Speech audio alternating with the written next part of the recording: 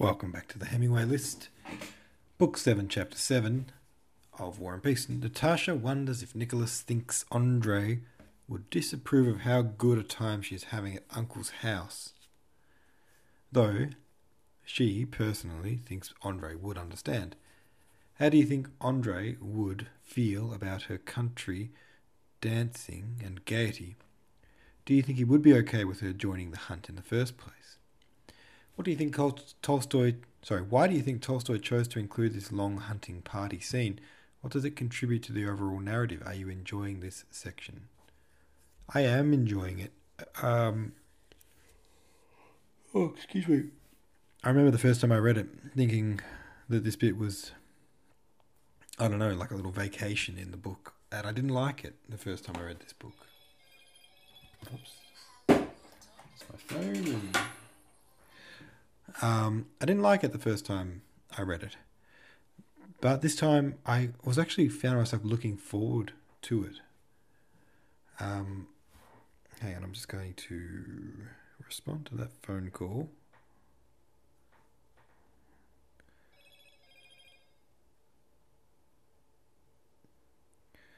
There we go. It's my partner trying to call me. I just sent her back one word. Podcast. What was I saying? Oh yeah, I was looking forward to the hunting chapters this time around. And I think when they took me by surprise the first time I read the book, they just seemed so out of place and almost tedious to get through because I wanted to get back to the story. But this time around it felt more like part of the story and a good part of the story. Big Blue Banana says, I'm reading Briggs and I'll be quite happy if I never have to read Fair for the Chase again. In Dunnigan, it's Fair Field, Clear Course. And I think, what is it in the one we're reading?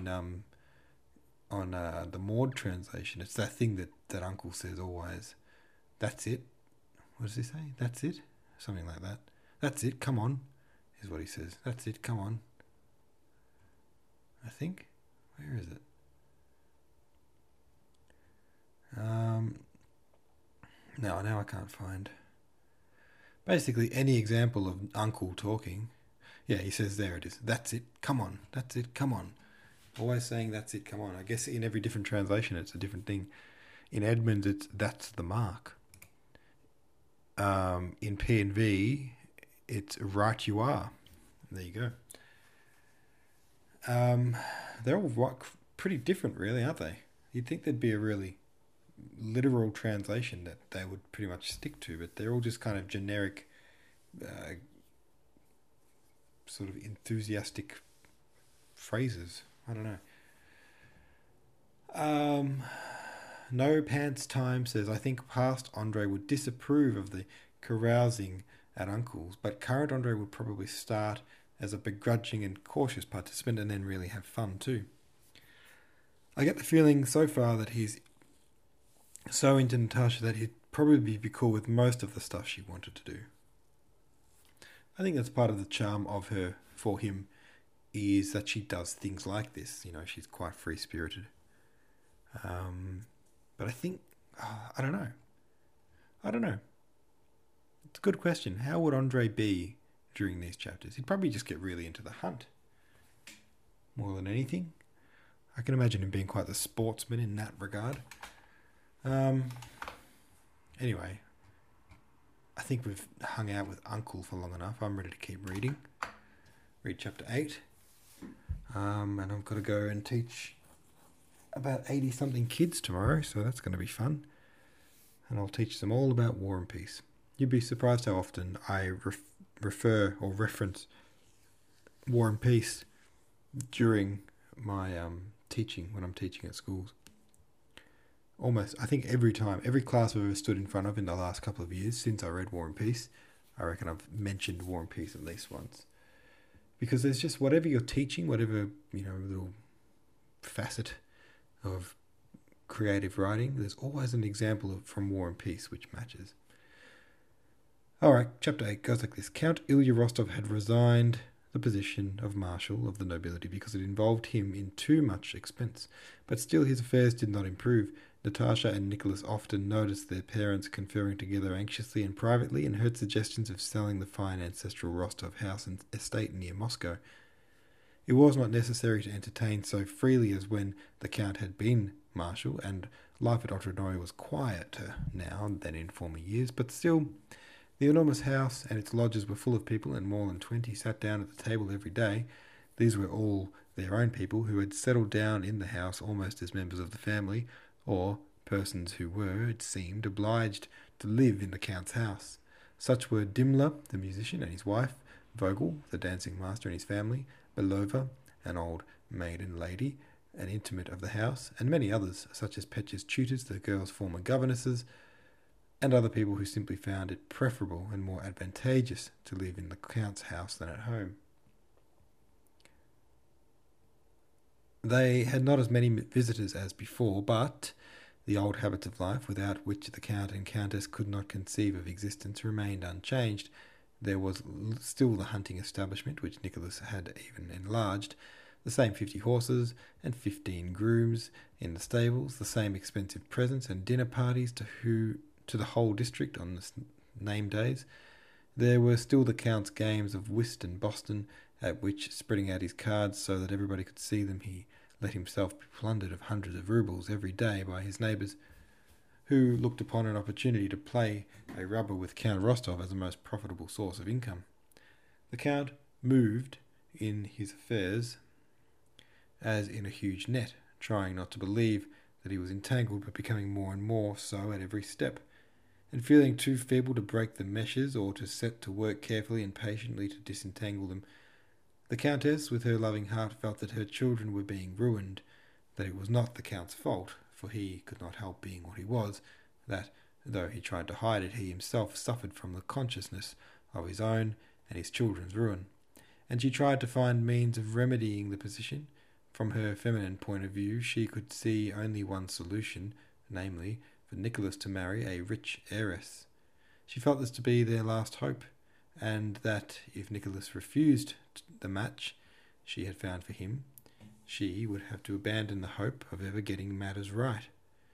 This match was with Julie Karagina, the daughter of excellent and virtuous parents, a girl the Rostovs had known from childhood, and who had now become a wealthy heiress through the death of the last of her brothers. The Countess had written direct to Julie's mother in Moscow, suggesting a marriage between their children, and had received a favourable answer from her. Karagina had replied that for her part she was agreeable, and everything depended on her daughter's inclination. She invited Nicholas to come to Moscow. Several times the Countess, with tears in her eyes, told her son that now both her daughters were settled, her only wish was to see him married. She said she could lie down in her grave peacefully if that were accomplished. Then she told him that she knew of a splendid girl, and tried to discover what he thought about marriage. At other times she praised Julie to him, and advised him to go to Moscow during the holidays to amuse himself. Nicholas guessed what his mother's remarks were leading to, and during one of these conversations induced her to speak quite frankly. She told him that her only hope of getting their affairs disentangled now lay in his marrying Julie Karagina. "But, Mama, suppose I loved a girl who has no fortune, would you expect me to sacrifice my feelings and my honour for the sake of money?" he asked his mother, not realizing the cruelty of this question, and only wishing to show his noble-mindedness. "No, you have not understood me," said his mother, not knowing how to justify herself. "You have not understood me, Nikolenka. It is your happiness I wish for," she added, feeling that she was telling an untruth and was becoming entangled. She began to cry. "Mamma, don't cry. Only tell me that you wish it, and you know I will give my life, anything, to put you at ease," said Nicholas. "I would sacrifice anything for you, even my feelings." But the Countess did not want the question put like that. She did not want a sacrifice from her son. She herself wished to make a sacrifice for him. "No, you have not understood me. Don't let us talk about it," she replied, wiping away her tears. "Maybe I do love a poor girl," said Nicholas to himself. "Am I to sacrifice my feelings and my honour for money? I wonder how Mamma could speak so to me.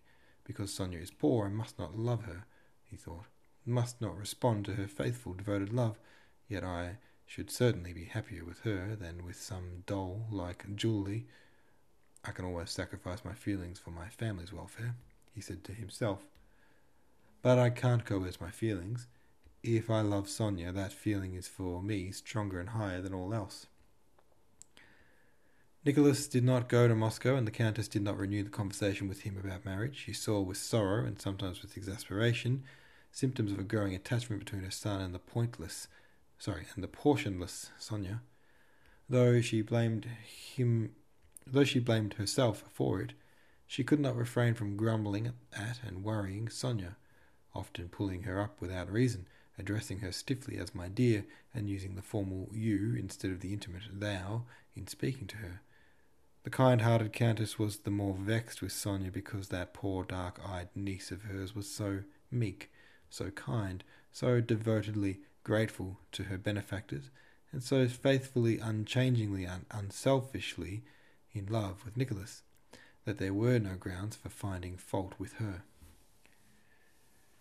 Nicholas was spending the last of his leave at home. A fourth letter had come from Prince Andrei from Rome, in which he wrote that he would have been on his way back to Russia long ago, had not his wound unexpectedly reopened in the warm climate which obliged him to defer his return till the beginning of the new year. Natasha was still as much in love with her betrothed, found the same comfort in that love, and was still as ready to throw herself into all the pleasures of life as before. But at the end of the 4th month of their separation, she began to have fits of depression which she could not master. She felt sorry for herself, sorry that she was being wasted all this time and of no use to anyone, while she felt herself so capable of loving and being loved. Things were not cheerful in the Rostovs' home. Alright, there we go, another chapter for you. Things were not cheerful in the Rostovs' home. It's really a very upfront statement. Hell of a way to end a chapter. Have your say about the chapter over at the subreddit. Thanks for listening. I'll see you tomorrow.